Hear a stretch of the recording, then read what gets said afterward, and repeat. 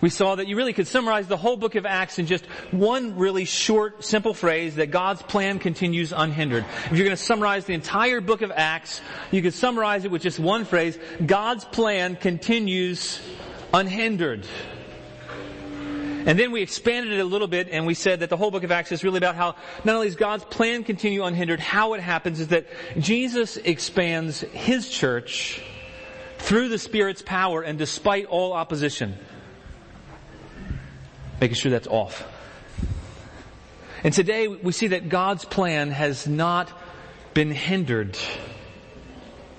It wasn't hindered by the death and burial of Jesus. He was resurrected. It wasn't hindered by the betrayal of Judas. And in this passage, we're going to see how God redeemed even that. In this passage, we're going to see how Jesus expands His church, and His disciples are united. They're waiting prayerfully. They're living by His promises, and they're relying on Him for everything. Like I said, today is Palm Sunday, and unfortunately, most of the people in the city of Jerusalem did not get who He really was. They were cheering because they thought that the physical Messiah was come to replace physical Israel. And they didn't realize that He was coming to do a far greater, far bigger work, far more powerful work. And we rightfully celebrate this occasion. We recognize that He really is the chosen King of all. He's the deliverer of mankind. But we know from Scripture that a few days later, after they cheered Him on, the same crowds were cheering something else. The same crowds were cheering, "Crucify Him." Because He wasn't who they thought He was.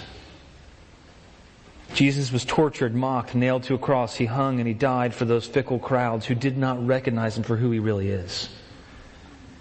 But on the third day, He rose. And He was resurrected to life. And we're going to spend some time looking at the resurrection next week for Easter Sunday.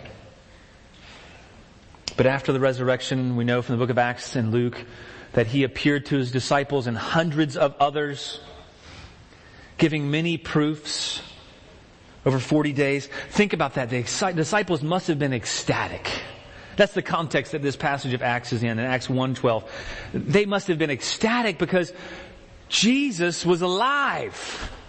And He was proving that He was real.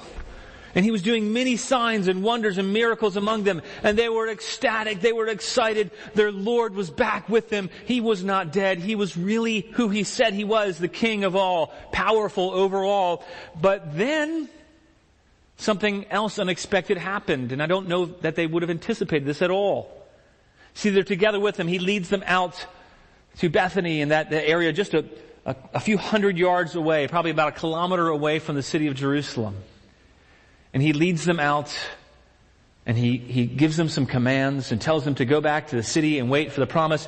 And then He ascends. And in the first 11 verses, you kind of get this idea that the disciples are kind of shocked. Whoa, He went up. What happened? Is He coming back? And I wonder how you would have responded. I wonder how I would have responded after I'd just been ecstatic that Jesus is alive. He's with us. This is incredible. And then He's taken up. It must have been a little difficult for the disciples. What would they do now that they couldn't see Jesus? How would they react? The angels came and said, "Why are you staring up into heaven? This Jesus who has been taken up, He's going to come back in the same way that you saw Him taken up." So how would the disciples react? And if you're reading this story of Acts for the very first time with fresh eyes, you may be wondering after you read verse 11, how are they going to react? What are they going to do? What does it look like to wait? What does it look like to go and wait for the Holy Spirit and to expect Him? What does it look like? It must have been difficult. What would this period between the ascension of Jesus and when He would return, what would that look like when they couldn't see Jesus? How would they react? Were they sad? Would they be stupefied? Would they just sit on their hands? What did their waiting for the promise look like? Well, we don't have to wonder because Luke tells us in Acts 1:12-26. So let's read God's holy, inspired, and inerrant Word together to find out. This is God's Word. Then they returned to Jerusalem from the mount called Olivet, which is near Jerusalem, a Sabbath day's journey away. And when they had entered, they went up to the upper room where they were staying, Peter and John and James and Andrew and Philip and Thomas and Bartholomew and Matthew, James the son of Alphaeus and Simon the Zealot and Judas the son of James. All these were with one accord, were devoting themselves to prayer, together with the women and Mary the mother of Jesus and his brothers. In those days, Peter stood up among the brothers, the company of persons was in all about 120, and said, "Brothers, the scripture had to be fulfilled, which the Holy Spirit spoke beforehand by the mouth of David concerning Judas, who became a guide to those who arrested Jesus. For he was numbered among us and was allotted his share in this ministry. Now this man bought a field with the reward of his wickedness, and falling headlong, he burst open in the middle, and all his bowels gushed out. And it became known to all the inhabitants of Jerusalem, so that field was called in their own language Akeldama, which is field of blood. For it is written in the book of Psalms, may his camp become desolate, and let there be no one to dwell in it, and let another take his office. So one of the men who have accompanied us during all the time the Lord Jesus went in and out among us, beginning from the baptism of John until the day when he was taken up from us. One of these men must become a witness to his resurrection." And they put forward two, Joseph called Barsabbas, who was also called Justus, and Matthias. And they prayed and said, "You, Lord, who know the hearts of all, show which one of these two you have chosen to take the place in this ministry and apostleship from which Judas turned aside to go to his own place." And they cast lots for them, and the lot fell to Matthias, and he was numbered with the 11 apostles. Let's pray. Father, thank you for your word. In all of your word, it's good for us. It's profitable for us for teaching, for rebuke, for instruction in righteousness. God, thank you for this instruction about what it looked like for the disciples to be expecting the promise of the Holy Spirit, what they did in that interim time. Lord, may we learn from this picture. May we learn from this account. God, may we apply this to our hearts. Would your word do what you promised to do and not return void, but accomplish the purposes that you have planned. God, strengthen me as I preach, and Lord, strengthen all to hear and give attention to your great word that gives us life. In Jesus' name we pray. Amen. Well, I remember the very first time that I went windsurfing. I was in the Outer Banks of North Carolina. We had just thought, well, you know what, there's a little package thing, and I'll go windsurfing out there. I thought it'd be easy. It looked really easy after all. If you've ever been windsurfing, you'll know that the first time probably isn't as easy as it looks. It looks like they're just kind of just flying along. It's just wonderful. And I remember the very first time I got up on the board, and first of all I could barely stand, and then I pulled the sail, the mast up, and was trying to hold on to things, and it was difficult.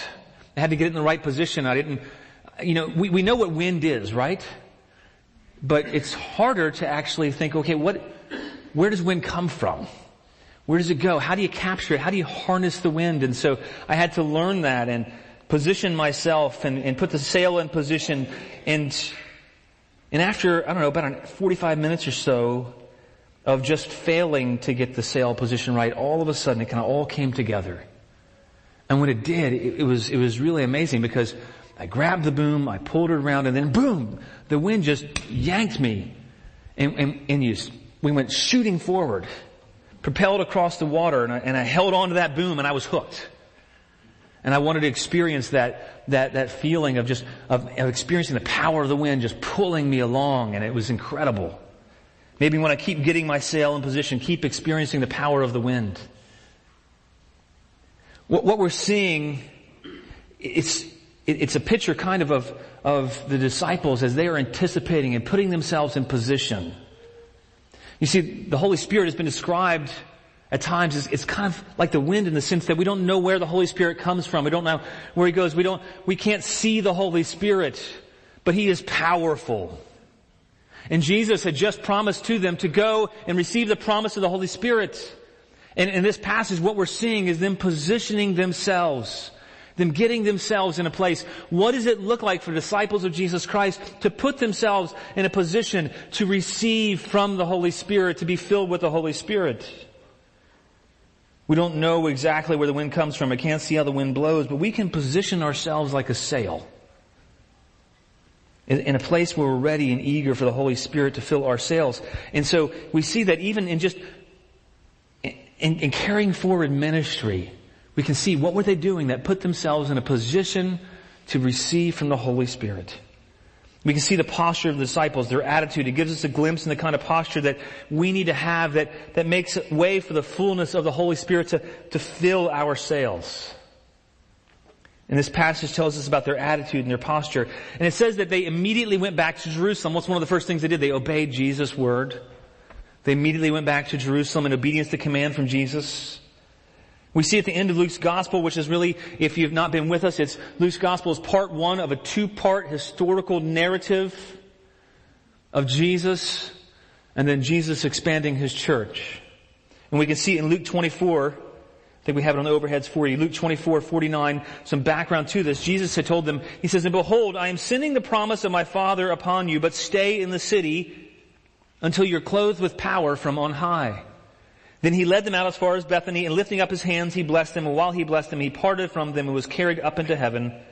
And they worshipped Him and returned to Jerusalem with great joy. Don't miss that. How did they respond?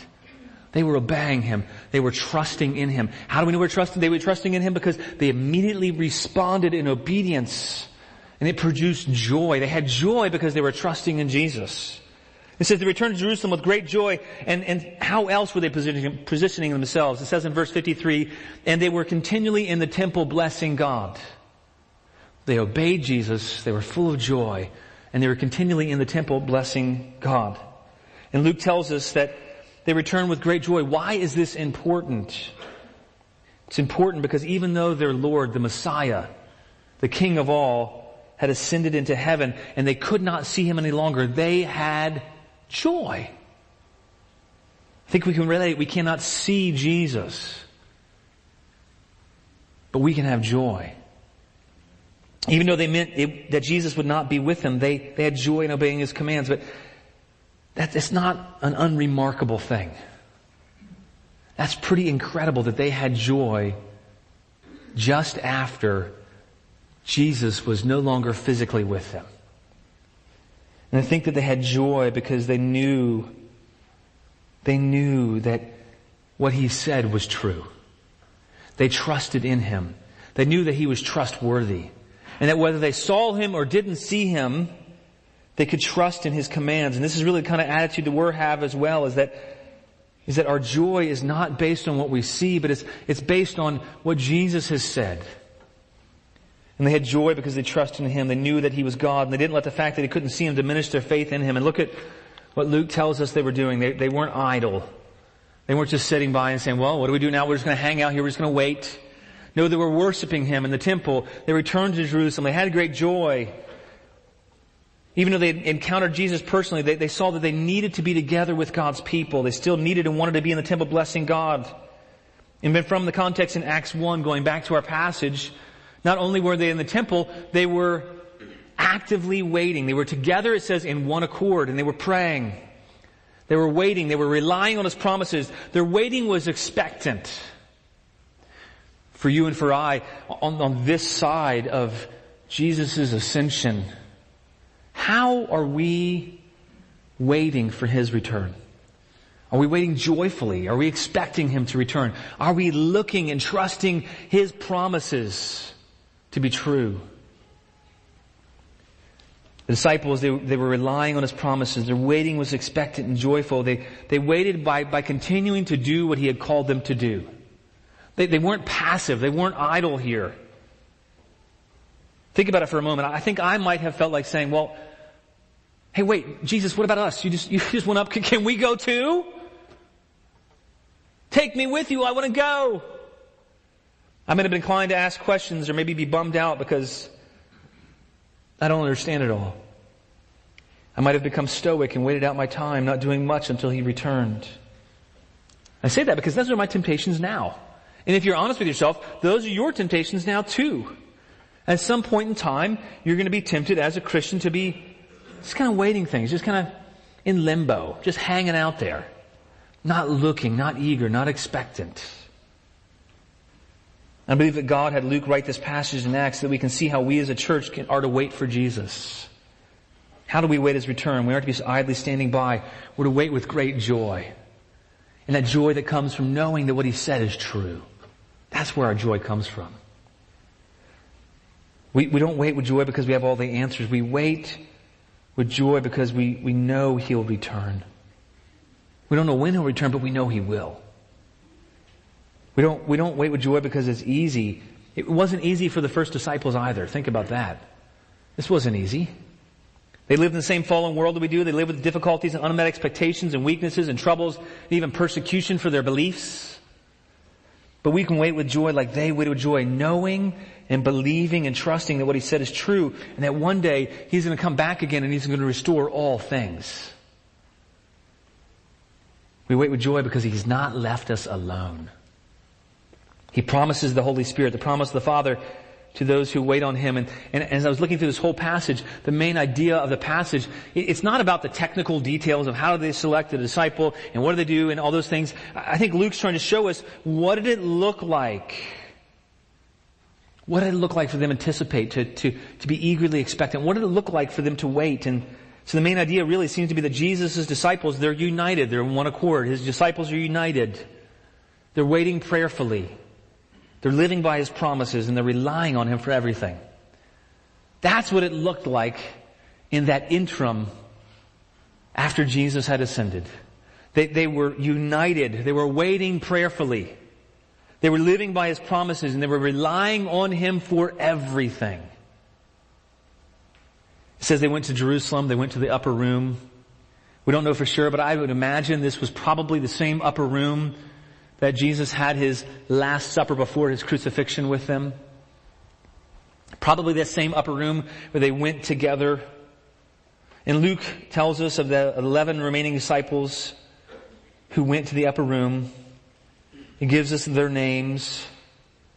And then with them in verse 14 it says, all these with one accord were devoting themselves to prayer together with the women and Mary, the mother of Jesus, and His brothers.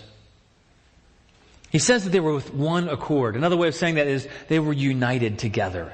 They were of one mind. They were of one purpose. And so really the first point that we're going to look at from the passage today is that the disciples of Jesus are of one accord. That's one of the marks of the disciples of Jesus, that they are of one accord. They're together in unity. They're not fractionalized. They're not separated. They're not disparate. They are together with one accord. They were united in their faith, united in the purpose. They were of one accord in their joy. They were of one mind as they waited. This doesn't mean that they always agreed, as we're going to see later on in the book of Acts, but it does mean that they were committed to their unity. I'm going to share a quote with you from Thayer Smith's Bible Dictionary. It paints a beautiful picture of what does it mean to be in one accord? What does this look like? This whole idea of being united, being in one accord. And it says, the image is almost musical. A number of notes are sounded, which, while different, harmonize in pitch and tone. As the instruments of a great concert under the direction of a concertmaster, so the Holy Spirit blends together the lives of members of Christ's church. They were of one accord.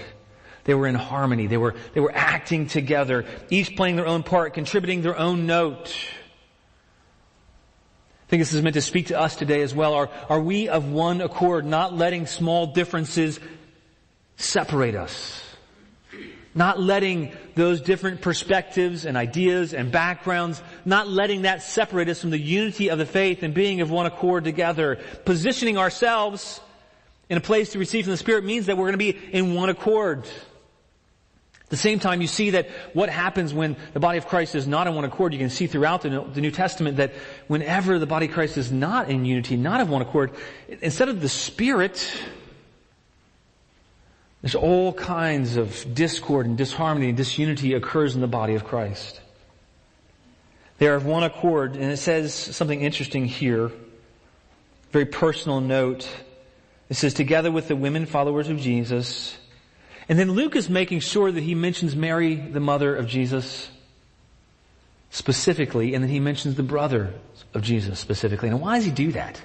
He does that because if you remember, if you've read through the gospel accounts, there was one point when Jesus is teaching and they're lowering the man through the roof to be healed, and there's crowds there, and Jesus' mother and his brothers, they come to get him because they think he's nuts.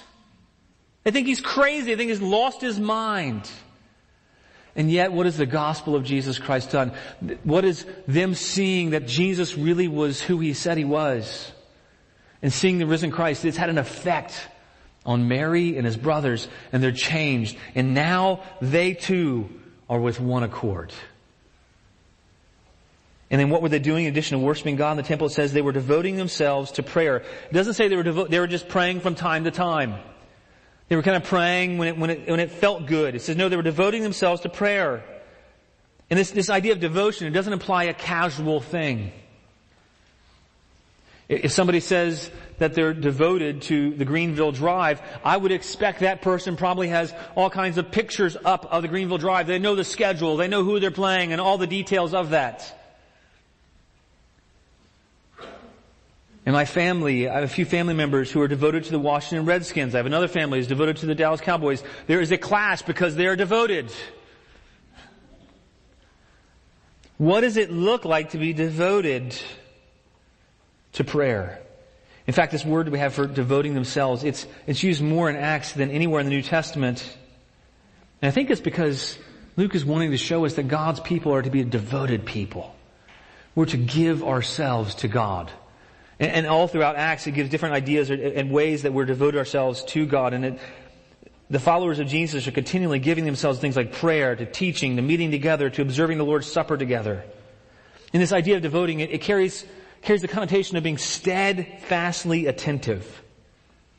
To give unremitting care to a thing, to continue all the time, to persevere and not to faint, to be devoting themselves to prayer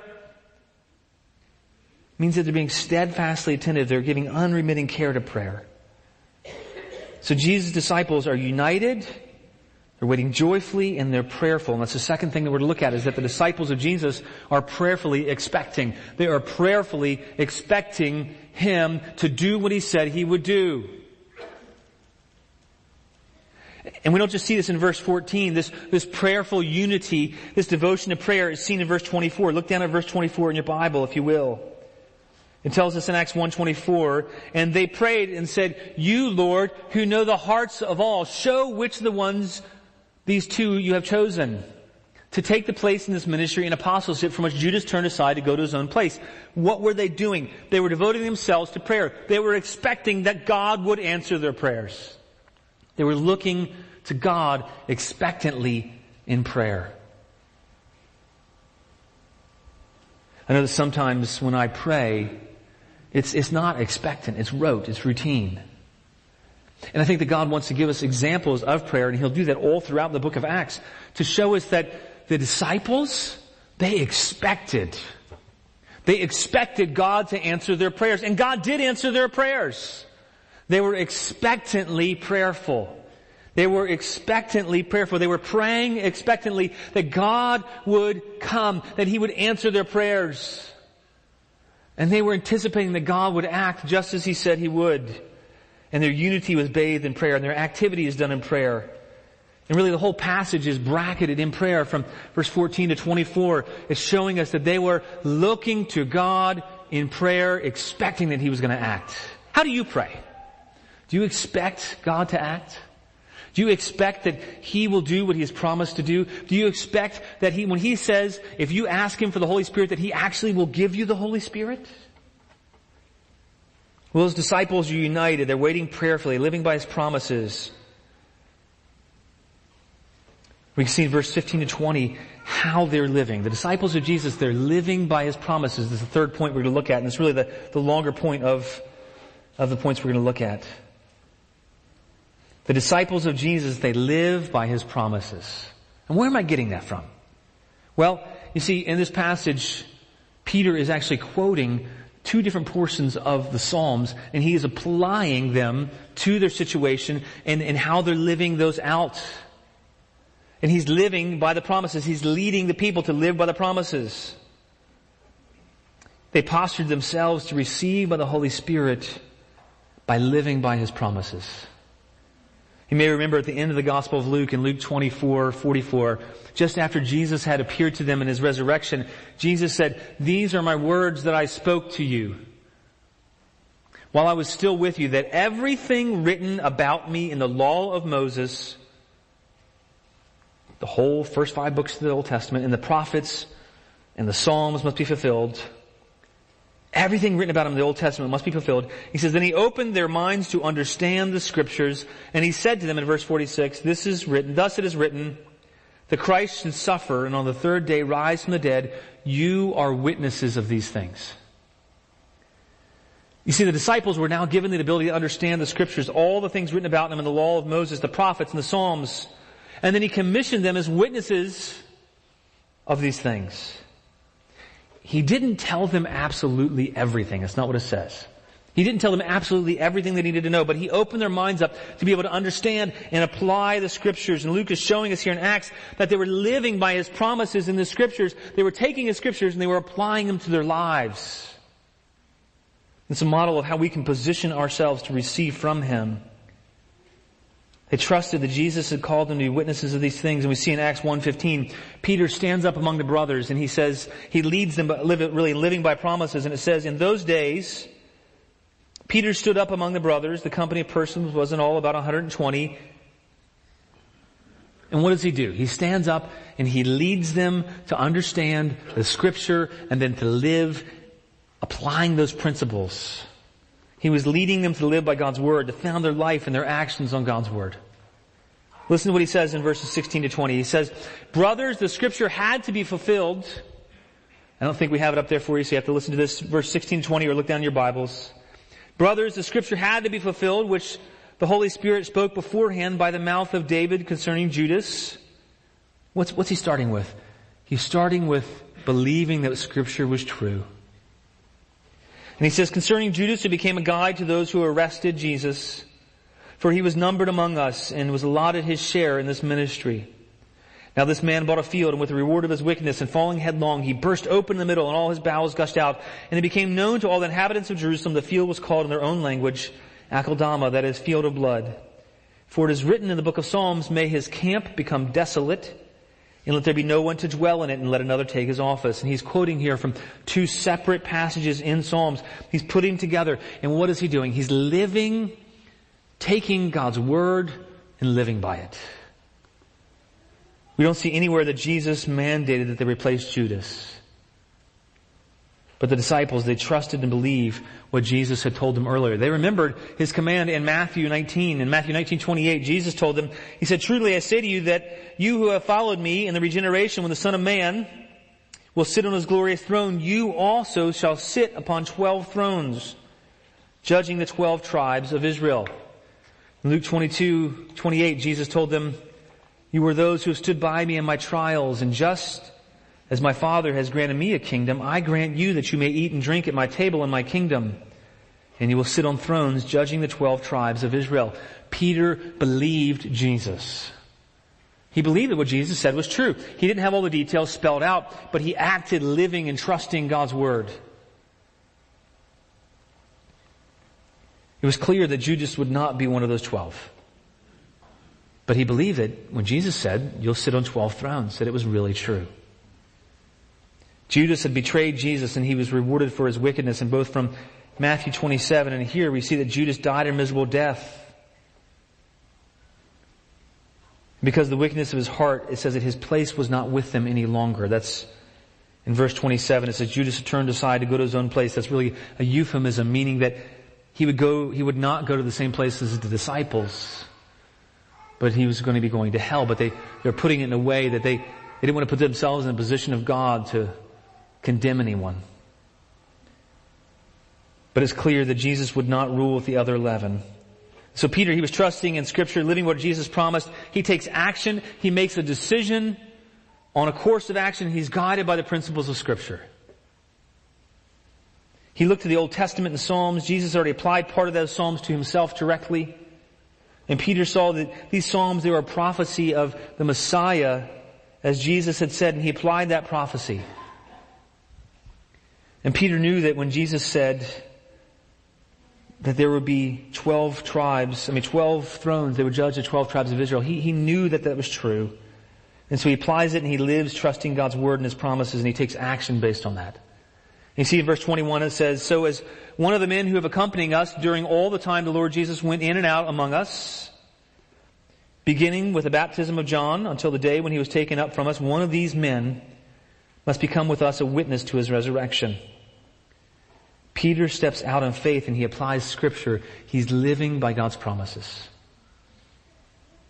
And then it tells us in verse 23, the disciples followed Peter in living in accordance to God's word, living by the promises of Jesus. It says in verse 23, "And they put forward two, Joseph called Barsabbas, who was also called Justus, and Matthias." They responded. They saw that, yes, we need to live. We need to respond to his word. We need to trust in his word. And then we need to respond to that. We don't know who specifically it was who put forward those two. It doesn't give us the detail. It listed the 12 disciples. It said there was about 120. It could have been just the 12. Could have been the 120. We don't know. That's not the intent of the overall passage. We don't know either way. But what's emphasized in this verse is that they relied on the word of God and they took action. They trusted in him. They lived by God's promises. It wasn't a prescriptive detail about how to pick an apostle. Really, that was a one-time deal. Only one apostle was ever chosen outside of the original 12, and that was Matthias. But they did know that they needed to carry out Jesus' promise to them. You know, after James died, they didn't replace him. Why? Because he would rule on one of the 12 thrones. His death didn't disqualify him. Only Judas was disqualified. And they replaced him in this passage by taking scriptural qualifications that Jesus said, "You shall be my witnesses. Those of you who have been with me, you shall be my witnesses." And they set two men forward in verse 26. It tells us how they chose between these two men. And it might seem a little strange to you. Look in verse 26. It says, "And they cast lots for them, and the lot fell on Matthias. And he was numbered with the 11 apostles." Now, you may be wondering, what in the world's going on here? Is this a prescription for how do we choose things when we can't decide between two people, that we should cast lots for them? No, that's not what the Scripture's saying. But in biblical times, there was already a really good precedent for when you had to decide between two things, when it wasn't evidently clear, that you would trust that God would make his way clear. And at times they would cast lots, and sometimes there used to be little stones that had the right people's names on. And they would cast the lots, and whichever stone turned heads up with the person's name would be the lot that was chosen.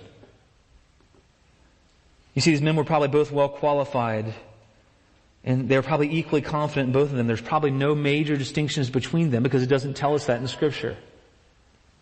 So it wasn't clear who God intended to be the 12th disciple. I think one of the other reasons why they cast lots is because who chose the first 12 disciples? Think about it. You can say it. Who chose the first 12 disciples? Jesus. Absolutely. And so the disciples here are casting lots because I think they're remembering, wait a minute, Jesus is the one who chooses his 12 disciples. He's the one who needs to make this evident and make this clear. We'll put forward men that have the qualifications to be his apostles. But Jesus needs to ultimately make this clear. The lots didn't mean they weren't trusting God. I've heard it said that this is before the Holy Spirit came, and so after the Holy Spirit, no, this is not meaning that they didn't trust in God. Actually, the contrary. Scripture doesn't say anything negative about this here. The evidence is that they're trusting for God in everything, even in the casting of lots. Look at the context in verse 24, if you will, please.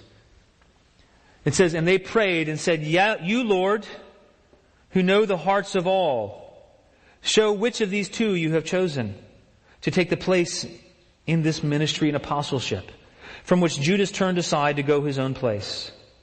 What were they doing? They were trusting in the sovereignty of God. They were looking to God, knowing that God knew these two men's hearts, that he could discern between them, that his choice would be evident, that they were trusting that Jesus would make known who the 12th apostle was. And so the last point we're going to look at is that the disciples of Jesus, they were relying on him for everything. And I think that's what we're meant to see, is that in every way they were relying on him. Now we do know that later on we never again see them casting lots to make decisions in the New Testament. That doesn't seem to be a precedent that was set and carried out forever. But what we do see is that every time they make a decision, they are looking to God, praying to God, trusting in God's sovereignty, relying on Him for everything. And Jesus, who called the 12 disciples in the first place, He made it clear. He called the 12th apostle. This was a unique ministry and apostleship to be one of the 12. This was not the disciples somehow being worldly by casting lots. It's a unique scenario. They're casting lots because they wanted Jesus to do the final choosing of His apostle. And it wasn't some mistake. While we don't hear elsewhere in the New Testament about Matthias, we do know that God chose him. And think about that for a minute. Just a little bit of the side is that we don't really hear about any of the other apostles either, except for Peter, James, and John. We don't know what the other apostles did except from church history, but in Scripture we don't hear about the other apostles aside from the three. And as I was reflecting on that, I was thinking about, by way of application to us, it says something to us about not serving for notoriety and still being a part of God's huge plan, even though no one remembers or knows. I don't know exactly what Matthias did. Church history says that he probably went to the Ethiopians. But in any case, Scripture shows that what is significant is God's choosing. God's plan is carried out. It's not the name of the people who are carried out. And as we're following Jesus, our name is not significant. Whether or not people ever hear of our acts again is not significant. But what is significant is, are we relying on the promises of God? And are we living by the promises of God? Relying on Him for everything. So what's Luke showing us here? What can we learn from this passage today? Luke's showing us that a community of the disciples of Jesus Christ, they're united, they're waiting prayerfully, they're living by His promises, they're relying on Him for everything. So, as we close, what's the application for us today? What kind of attitude, what kind of posture positions us to receive from the Holy Spirit? What are we to do? How do we wait? How do we live as disciples of Jesus in this time from after He's ascended until He'll return, when He's promised us the gift of the Holy Spirit? How do we anticipate the gift of the Holy Spirit? Should we all go to Jerusalem? Should we find an upper room and wait for Jesus to return? No, that's not the point here. Are we to put forward another apostle? No, that's already been done once for all. That was it.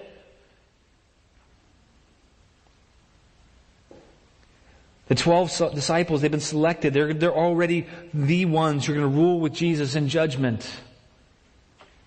So we're going to make decisions by casting lots. Is that what we're supposed to mean from this passage? No. But we are called to look at the early church in the book of Acts. And we're to live by the same principles that they lived by. They were united. They were in one accord. They were waiting prayerfully. They were living by His promises. They were relying on Him for everything. How are you living with other believers? Are you letting other things distract you from living in one accord? Are we seeking to live in one accord and be in one mind? Are we seeking to trust in His promises and receive joy by knowing that His promises are true? If we're not living in one accord, we need to repent from those areas where we're not living in one accord and seek to love the Lord and obey Him by living and being united in one mind with the local body of believers He's called us to. What else can we learn here, though? We can live prayerfully. We're to live devoting ourselves to prayer, looking to God, depending upon God. That's the kind of church that we need to be, that we must be if we will be a church that is empowered by the Holy Spirit. We're to be a church that's united. We're to be a church that's expecting Him in prayer. Prayerfully expecting God to act, depending upon God, looking to God. Do you want to anticipate? Do you want to experience the power of the Holy Spirit? You are not able to do that on your own. But it's only as we depend upon Him in prayer, we look to God, we expect Him to answer our prayers. We live by His promises, we depend on His Word, and we apply His Word to every area of our lives. And then lastly, like the disciples, we can rely on Him for everything, in every situation, no matter what you face, whether it's at home or at school or at work, whatever scenario you find yourself in, we can expect that God will meet us. He'll empower us. We can trust in His promises. And then we can live in light of His promises, trusting Him for everything. Let me say one last thing. Do we expect that He'll meet us? Do you expect that Jesus will do what He said He'll do? Do you live that way? Do you trust that He said He would give you the gift of the Spirit? Do you believe that? Do you trust that He'll return one day? Do you trust and live by His promises? Are you expecting? Are you looking? Are you eager for Him? Are we expecting the empowering of the Holy Spirit? Are we depending upon Him in prayer and saying, "Come, Lord Jesus. Give me that promise of the Holy Spirit. Fill me anew. Empower me afresh." The disciples were joyfully expecting the Holy Spirit to come. The question for us is, do we trust in Jesus, our living King, that He is not dead? That one day He's going to return just as He's departed. In the meanwhile, as disciples, we can pursue living in unity, waiting prayerfully, living by His promises, and relying on Him for everything. And we can trust that as we position ourselves this way, that the Holy Spirit, He will fill us with His fullness. And He'll breathe new life, and He'll carry us forward on the mission He's called us to. Let's pray, and if I ask the band to come up while we pray.